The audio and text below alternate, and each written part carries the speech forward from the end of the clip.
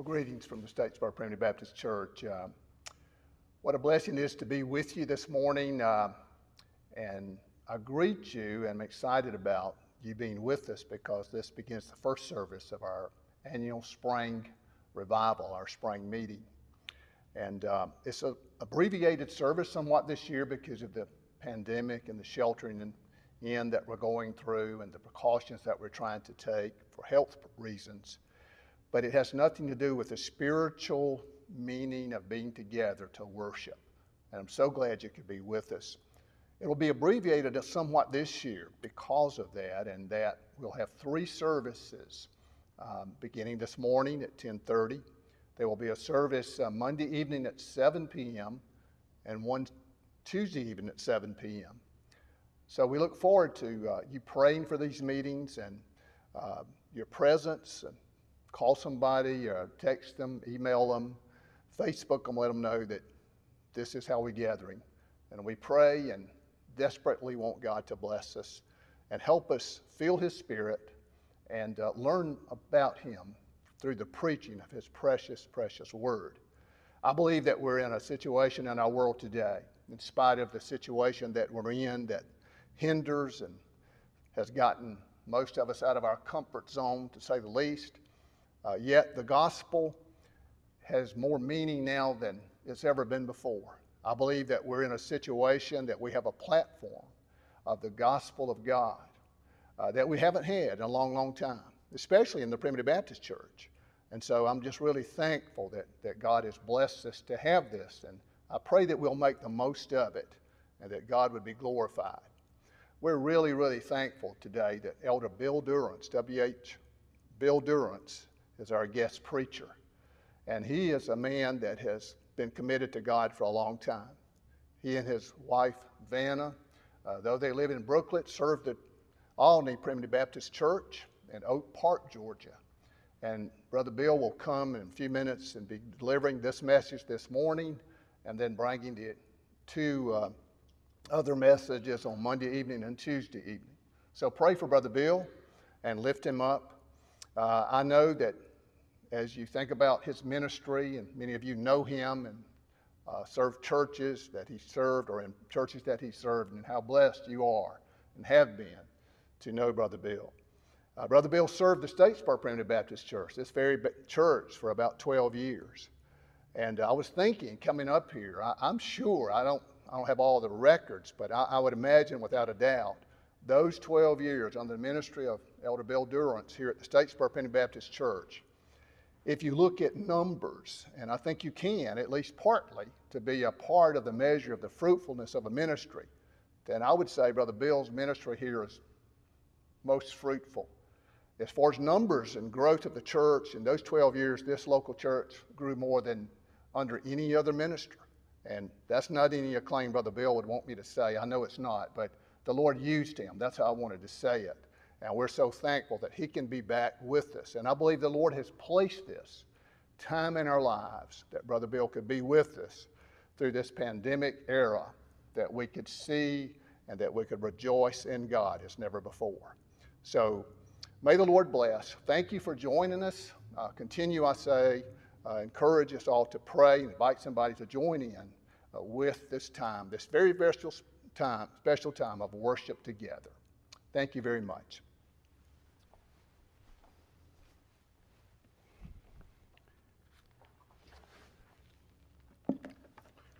I truly am very thankful to the good Lord for the privilege of being back at the Statesboro Primitive Baptist Church again.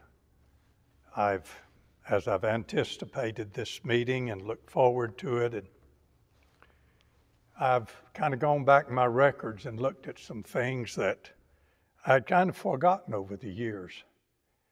The first meeting that I had as I came to preach at Statesboro was begun on Sunday, I think it was Sunday, but it began on May the 8th of 1972. And I just rejoiced in the goodness of the Lord. I believe at that time, according to my records, the Lord added 6 members to the church. And I just rejoiced in His hand and goodness and grace to all of us. And then 5 years later, in 1977, I did come to Statesboro to be the pastor of this good church. And we had so many happy times together in those 12 years. They were wonderful years for our ministry. And we will never forget the blessings the Lord bestowed in that time in our life. And the love that developed between us and the members here and people in this community and in this area, this city, still last and linger in our hearts today. And I believe as long as God gives us life, we're going to be able to rejoice in those that we love. This will be a different kind of a meeting. I would normally expect to look out and just see all of you in the pews. But of course, the circumstances of this day and time will not allow us to do that. But yet I see so many faces in my mind's eye and know about where you sit. And there is a great joy in just knowing that while I am here trying to preach the Word of God, you are in your home or wherever you might be, and you're praying for this service, and you're praying for the gospel of our Lord and Savior Jesus Christ. So I hope the Lord will bless us in this meeting, bless our time together to glorify Him, and just give us joy and gladness in our heart. In a troubled time, when sometimes we're caught up in the fear of all that's going on, but just then to come to the Word of God and find the peace that passes all understanding. I'm going to be talking to you, the good Lord willing, this morning from a subject that I think is important for us to study and understand. Jesus Christ, our substitute. I don't know how much thought and consideration you might have given to that subject in the Bible, but the Lord has laid it on my heart and my mind, and I'm going to try to study it a little with you in the Word of God. This sermon will be a little different from the normal approach to my sermons. I'm actually going to lead your attention to three main passages that we will look at together. If you have your Bibles close by, you can turn to these places, and you'll be able to see the Word of God as I try to share it with you. So the first one is going to be from the book of Genesis, the very first book of the Bible. And I will read in your hearing in just a few minutes, verses 4 through 14. But if you would you bow with me for a moment of prayer? Our Father in heaven, I do thank you for the wonderful privilege of prayer. Lord, we've come to you so many times in the light of the day and in the dark of the night. We have leaned upon your everlasting arms. And Lord, we are so thankful you allow us to come to you as our loving Heavenly Father in the name of our Lord and Savior Jesus Christ. I'm so thankful, Lord, you're a God who does hear and answer prayer. We don't always know what we need, but you do. So, Lord, in this series of services, I pray that you will bless your word to the hearts of your people, that you will revive our hearts and spirits and stir within us through your inspired word and make it a blessing to us that will strengthen us for days or weeks or months to come, however long we may need it. And Father, help me to preach about your darling Son, Jesus. Help me to tell your children how wonderful he is. Help me to share some thoughts, Lord, that might lift up their spirits, strengthen their faith, and encourage their hope. Because we are looking, dear Father, at thy only begotten Son, the Lord Jesus Christ, and realizing that he is eternal and we are not. What we do realize is that however long you may give us life on this earth, he is always present. And when this journey has ended, heaven is waiting on us. Thank you, Lord, for such a blessed hope in Jesus. Help us now to glorify him, to praise him from our hearts. We ask it in Jesus' name. Amen. I am talking to you about Jesus Christ, and I will be in each service. And I want you to see in this day's message that he is our substitute. And I want us to understand what it means for Jesus to be our substitute. It means that when one person steps up to replace another, whatever the event might be, and one illustration, very basic and simple, is that there are times when teachers cannot be with their classes, and they will ask someone else to come and fill their place while they're not able to be there. And they say, I'll have a substitute who will come and be with you tomorrow. We have a substitute. We have someone who can fill our place and do for us what we could not ever have done for ourselves. And his name is Jesus, Jesus Christ, our Lord and our Savior. Now, this particular passage I have on my mind to read right now is going to kind of help us get our hearts and minds fixed on just how Jesus is our substitute. This is the doctrine of the substitution of Christ. In this particular passage, Abraham, father of the Jewish nation, was told that it would be the lineage of Abraham, Isaac, and Jacob. His son his son Isaac has been born, and he's come to love him very much. And God comes to him one day and says to him, I want you to take your son Isaac.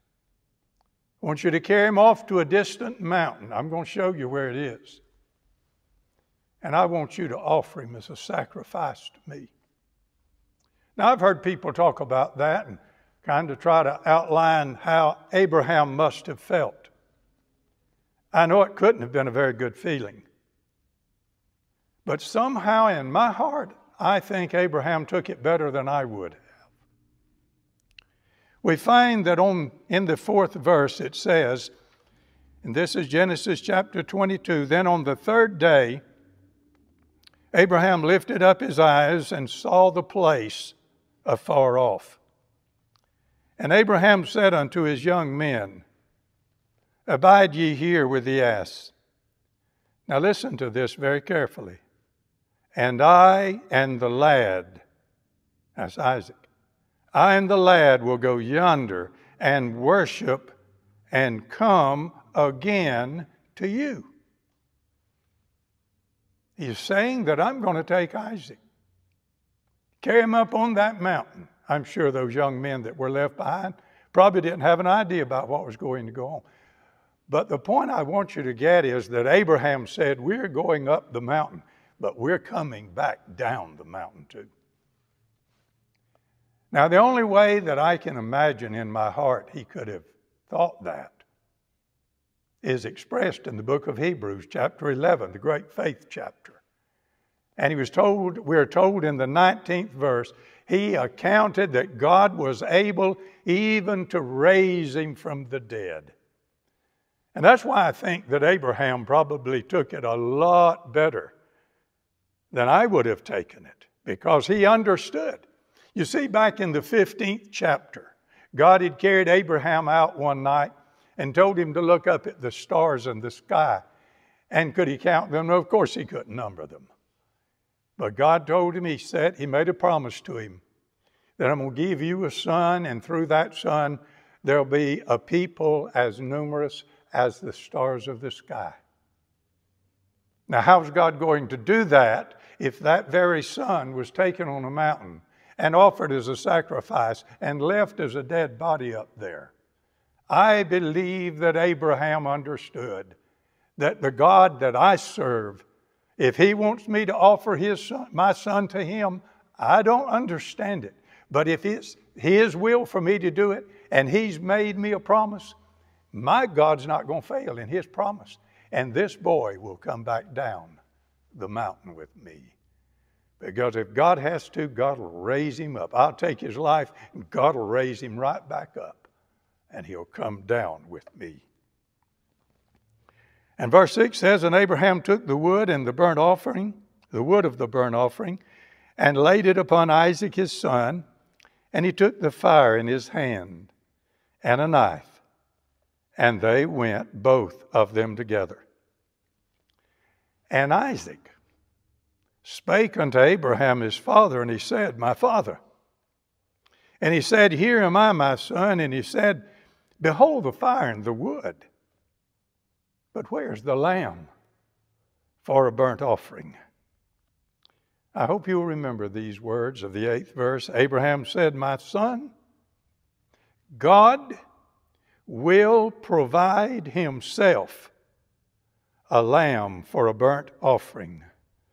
So they went, both of them together. And you ever thought about that? God's going to provide himself a lamb. And I'll tell you who it is. It was Jesus. Because Jesus is called the Lamb of God. It wouldn't happen for a long time, but God did it. Isaac didn't understand it. Perhaps Abraham didn't. But when John the Baptist saw Jesus, first chapter of the Gospel of John, verse 29, behold the Lamb of God, which taketh away the sin of the world. And then down in the 36th verse with exclamation, behold the Lamb of God. God did provide himself with a lamb. Verse 9 says, they came down to the place which God had told him of. And Abraham built an altar. I built an altar there and laid the wood in order and bound Isaac his son and laid him on the altar upon the wood. And Abraham stretched forth his hand and took the knife to slay his son. And the angel of the Lord called unto him out of heaven and said, Abraham, Abraham. And he said, here am I. And he said, lay not thy hand upon the lad, neither do thou anything unto him, for now I know that thou fearest God, seeing thou hast not withheld thy son, thine only son, from me. And Abraham lifted up his eyes and looked, and behold, behind him a ram, caught in a thicket by his horns. And Abraham went and took the ram and offered him up for a burnt offering in the stead of his son. Now here's the principle of substitution. That Christ would be our substitute, just as that ram was a substitute for Isaac. Isaac lived because the ram took his place. The ram died that Isaac might live. And that's substitution. One more verse, very important one. And Abraham called the name of that place Jehovah Jireh. As it is said to this day, in the mount of the Lord it shall be seen. Now, I believe, I have no way to prove this, but I believe that in that place where Abraham took that ram and offered it as a substitute for Isaac, in the close vicinity of that area, almost 2,000 years later, the Son of God, the Lamb of God, would die in that proximity. That's what I understand. And I can't prove that. But I'm not the only one who understands and believes that. Golgotha was the Hebrew name for the place where he died. Calvary is the Greek and Latin equivalent. We often, as Christians, use Calvary, and we call it Mount Calvary. Although, as I understand it, and the best I can determine, it wasn't all that high, maybe at the tallest about half a mile high. Can't be sure of that since I've never visited there.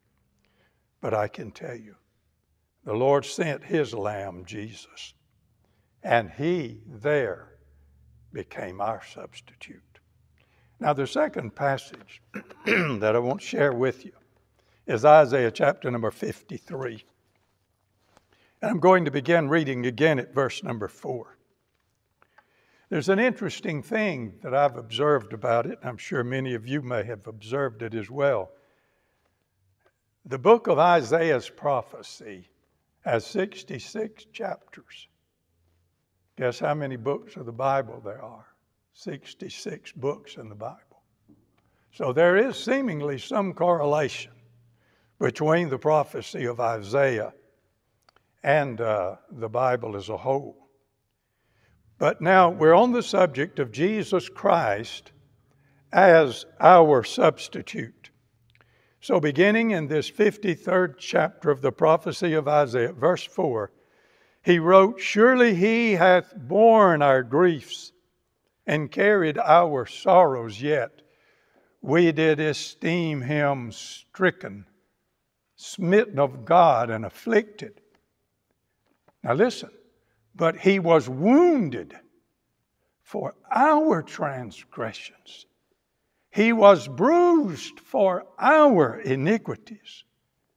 The chastisement of our peace was upon him, and with his stripes we are healed. All we like sheep have gone astray. We have turned every one to his own way, and that's our problem with sin in our lives. We want to go our way. We're like sheep, God's sheep, but we're like sheep going astray, going every one in his own way. And that was a path of sin for all of us. And the Lord hath laid on him, Jesus, the iniquity of us all. You see, that's Jesus being the one who is our substitute, the one who was wounded for us, who was bruised for our iniquities. The chastisement of our peace was upon him, and with his stripes we're healed. And the Lord hath laid on him the iniquity of us all. He was oppressed, and he was afflicted, yet he opened not his mouth. He is brought as a lamb to the slaughter, and as a sheep before her shearers is dumb, so he opened not his mouth. He was taken from prison and from judgment, and who shall declare his generation? For he was cut off out of the land of the living. Listen now. For the transgression of my people was he stricken. That's because he was our substitute.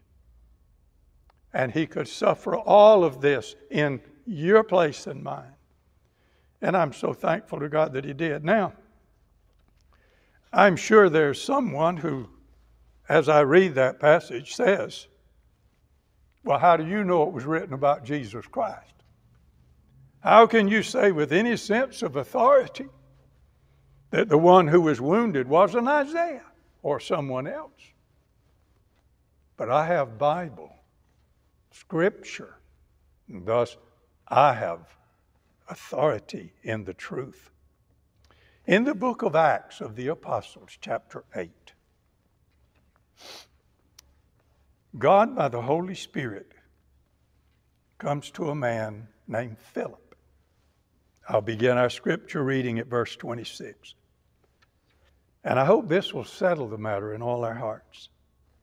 And the angel of the Lord spake unto Philip, saying, Arise and go toward the south, unto the way that goeth down from Jerusalem unto Gaza, which is desert. And he arose and went. And behold, a man of Ethiopia, an eunuch of great authority under Candace, queen of the Ethiopians, who had the charge of all her treasure, and had come to Jerusalem for to worship. That man evidently embraced the Jewish faith, belief in the great God of the Jews, and had gone to Jerusalem to worship. Now, he's a man of means and importance. He's not having to drive his own buggy, so to speak. There's someone who is driving for him. It says he was returning and sitting in his chariot read Esaias the prophet. That's what that Ethiopian eunuch was doing. He didn't have to drive the chariot. He just sat there, going home. But having been there to worship, he has taken the Word of God, and when it says here, Esaias, it's the New Testament form of the Old Testament word Isaiah, the prophet. And that's what he's reading. Verse 29 says, Then the Spirit said unto Philip. Now at first God sent an angel, and the angels told him where he's to go. And he gets down there, and the Spirit of God, third person of the Trinity, tells him what he wants him to do. Go near and join thyself to this chariot. And Philip ran. You know, I don't know how many times I've read this over the years, but I never noticed that. He ran. When the Spirit of God says, go join yourself to that chariot, he took out after it. He ran thither to him and heard him read the prophet Isaiah, and said, here's the question he asked him, Understandest thou what thou readest? And he said, How can I, except some man should guide me? And he desired Philip that he would come up and sit with him. Now notice this, please. Verse 32. The place of the scripture which he read was this. And it's pretty fresh on your mind, so remember it. He was led as a sheep to the slaughter, and like a lamb dumb before his shearers, so he opened not his mouth. That was the 7th verse I read out of Isaiah 53. Verse 33 says, In his humiliation his judgment was taken away. And who shall declare his generation? For his life is taken from the earth. That's the 8th verse, the essence of the 8th verse. So what I'm telling you today is that this Ethiopian eunuch who has worshiped God and is going home and reading the Word of God and doesn't understand, because he doesn't, he's going to ask a question that will prove that he does not understand what he's reading. Verse 34. And the eunuch answered Philip and said, I pray thee, of whom speaketh the prophet this? Of himself or of some other man? You see, it was confusing to this eunuch. He didn't understand. He read the words, but they were not clear to him. So his question is, he didn't ask so much what it meant. The question was, who's he talking about? You know what the answer to the question is? The next verse. Then Philip opened his mouth and began at the same scripture and preached unto him Jesus. In other words, there's no other way. He preached Jesus in answer to that question. Who's he talking about? He's talking about Jesus. In all of those verses there in that passage, in Isaiah 53, they are all talking about Jesus. So I don't have to speculate on that today. I can simply tell you that Jesus was the one who was wounded for our transgressions, bruised for our iniquities, and the chastisement of his peace was upon us. Now, having given that as the basis of what I'm trying to preach to you today, I want to make a few more observations from Scripture. If Jesus Christ is our substitute, yours and mine, and indeed he is of all God's elect family in all nations, kindreds, tongue, and people, well, how does that work?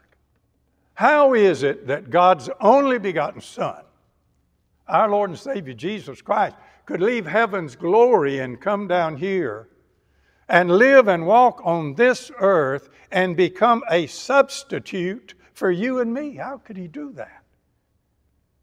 Did you know God tells us in his word how he did it? And I want to share some verses of Scripture. Paul said in Romans 5th chapter and the 8th verse, God commendeth his love toward us, in that while we were yet sinners, listen, Christ died for us. That's how he did it. He became our substitute. He died for us because God loved us so much. And God in his mercy and grace and love would carry us one day home to heaven's glory. He sent Jesus to become our substitute so we didn't have to pay that debt.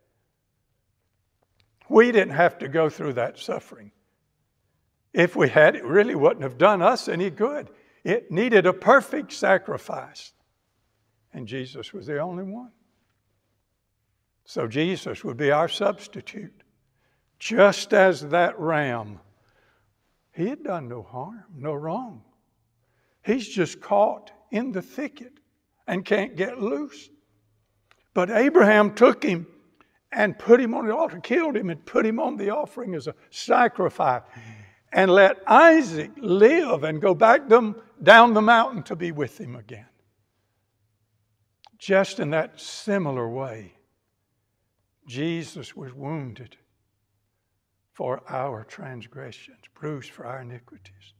And Jesus died for us. You know why he had to die? The Bible says in Romans 6:23, the wages of sin is death. The gift of God is eternal life. Not something you can earn. You can't get enough good works accumulated to acquire it. It's the gift of God. Eternal life is the gift of God. But it comes to us through Jesus Christ the Lord. Our substitute comes to us because of what he did in our behalf. He took our place. And when Paul said, God commendeth his love toward us in that while we were yet sinners, Christ died for us. What did Paul mean while we were yet sinners? Here's the fact. When Jesus died on the cross, Paul was already alive. See, I look back to Calvary. Paul was alive. He could look at Calvary. He was a Pharisee, but he knew he had sins. While he said we were in our life committing sins, Christ died for us. And what does all that mean? Well, it means what Paul wrote in 1 Corinthians 15, the great resurrection chapter of the Bible. For I delivered unto you first of all that which I also received, how that Christ died for our sins. You think about that. Sin brings death. And the first death experienced by mankind was God made Adam, created him in his image and likeness, put him in the Garden of Eden, told him he could have everything, but of the tree of the knowledge of good and evil thou shalt not eat of it. For in the day thou eatest thereof, thou shalt surely die. But he ate of it anyway, and he died. Not physically, but he died spiritually to the communion and fellowship of Almighty God, and was driven out of the Garden of Eden. And the flaming sword was put there to keep him from re-entering. He later died a physical death, hundreds of years later. But first he died by sin to the fellowship and communion of God.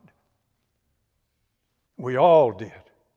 We died to the fellowship of God and communion with God in our sins. But, you see, Jesus Christ, our substitute, came almost 2,000 years ago and suffered and bled and died. And he died specifically for our sins, Paul said there in 1 Corinthians 15:3. And he closed that verse by saying, according to the Scriptures. In other words, that's what the Bible says, the Word of God. And it is my understanding he was talking at that point about the Old Testament. So he's saying he died for our sins. You see, Jesus had no sins of his own. Not one. Never. Ever in his life. Never committed one. He never sinned by thought. He never sinned by word. He never sinned by deed and action. Peter said of him who did no sin, neither was guile in his mouth. And he who did not sin, and he who knew no sin, became your substitute and mine. And he died in our place, and he restored us to communion with God and fellowship with him. And that's how we go to God today, in his name. We can't go in our name. Because you see, we're the ones who broke the fellowship with a depraved and sinful nature, and our actions sinful, and our thoughts sinful, and our words sinful. It took a perfect sacrifice to be our substitute, and Jesus was willing to do it for us. Paul wasn't the only one who understood this great biblical truth of the substitutionary work of Christ. Peter also understood it. Peter made a statement. Who his own self, talking about Jesus, Christ is the way. It's an interesting thing to me that Paul predominantly referred to him as Christ. So it seems Peter does too. The anointed of God. And so when Peter is talking about Christ in that second chapter where he said he did no sin, that's in the 22nd verse. The 24th verse said, who his own self, talking about Jesus, talking about Christ, who his own self bare our sins in his own body on the tree, that we being dead to sin. Dead to sin. Think about that. Before salvation, you know what? We were dead in sin. Because Christ saved us, because Christ paid our debt, because he was our substitute, and he took our place. He was wounded for us. He was bruised for us. He died for us and for our sins. Then we are now dead to sin. We should not walk in it anymore. We shouldn't, but we do. But he paid for all our sins. And then he said in 1 Peter 3:18, Christ hath also suffered for sins. Yes, sometimes we do suffer for sins. Sometimes because of what we've done, we bring the chastening hand of God upon us. He does it in love, but it comes sometimes. But Christ also suffered for sin. But here's the difference. The just for the unjust, that He might bring us to God. We can't get to God any other way, folks. He's got to bring us to God. Being put to death in the flesh, but quickened by the Spirit. And that's 1 Peter 3:18. Jesus suffered. They put a crown of thorns on His head. They mutilated His back with a whip. They drove nails in His hands and His feet and left Him hanging there on a cross for men to revile and make fun of. And Jesus took it all. He bore it all because He was our substitute and He was willing to take it. And there on the old rugged cross on Calvary, wherever it's located, there's some debate. Some think just inside the wall of Jerusalem. Some say just outside. But does it really matter whether it was inside or outside the wall? What really matters is that He died on the old rugged cross for us. And we cannot imagine, when we describe all those wounds of the flesh, we cannot imagine what it was for Him, who knew no sin ever, had been in heaven with the Father and came down here and still knew no sin on this earth. But there on the cross, He became sin for us.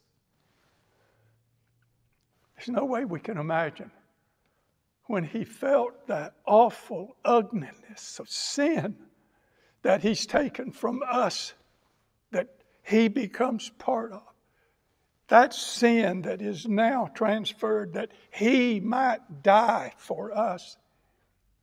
When Paul said, I am crucified with Christ, nevertheless I live, yet not I, but Christ liveth in me, and the life I now live in the flesh, I live by the faith of the Son of God, who loved me and gave Himself for me. Paul was saying that whenever Jesus was nailed to the cross, Paul said, I was there. I was there because my sins were on Him, and in Him He became our sin. He bore our sin. And in His time, bowed His head, gave up the ghost and said, Father, into Thy hands I commend my spirit. And He died. He laid down His life. He said, no man taketh it from me, but I have power to lay it down, and I have power to take it up again. And praise God, He did. Our substitute was Jesus Christ, is Jesus Christ. He bore it all. He paid the debt we could not pay. I'm so thankful that I understand a little bit about what Jesus did for me. I know I won't understand it all till I'm in heaven's glory, and I'll see it fully then. And I think that's why my praise there is going to be so much more perfect than it is here. Because I'll know it all then, and I don't now. But I can say this as I close. If you understand this basic Bible truth, that Jesus Christ is our substitute, then it ought to change the rest of our lives. It really should. Paul put it like this in 1 Corinthians 6:20. I want to close with this verse. Ye are bought with a price. Therefore, because you've been bought with a price, because your substitute paid the price with His life, therefore glorify God in your body and in your spirit, which are His. With our whole being, in other words, with every fiber of our being, with that spiritual part of us and the physical part of us, let us glorify God and let us glorify His Son, our substitute, the Lord Jesus Christ, would be my humble prayer. And we'll ask God for that blessing now, if you'll join your heart with me in prayer. Our Father, I do thank you for such a wonderful substitute. I'm not worthy that he died for me and for my sins. And I suspect, Lord, that every heaven-born soul comes under the sound of this voice would say, I'm not worthy either. But that's how much he loved us, our substitute. It's what he did for us. Show us, Lord, how we may give you glory. Oh, Father, we hallow your name, but that's not enough. Show us how we may live and give you glory and glorify Jesus, who is ever our substitute. I praise you, Jesus, and ask it in your blessed and wonderful name above every name. And amen.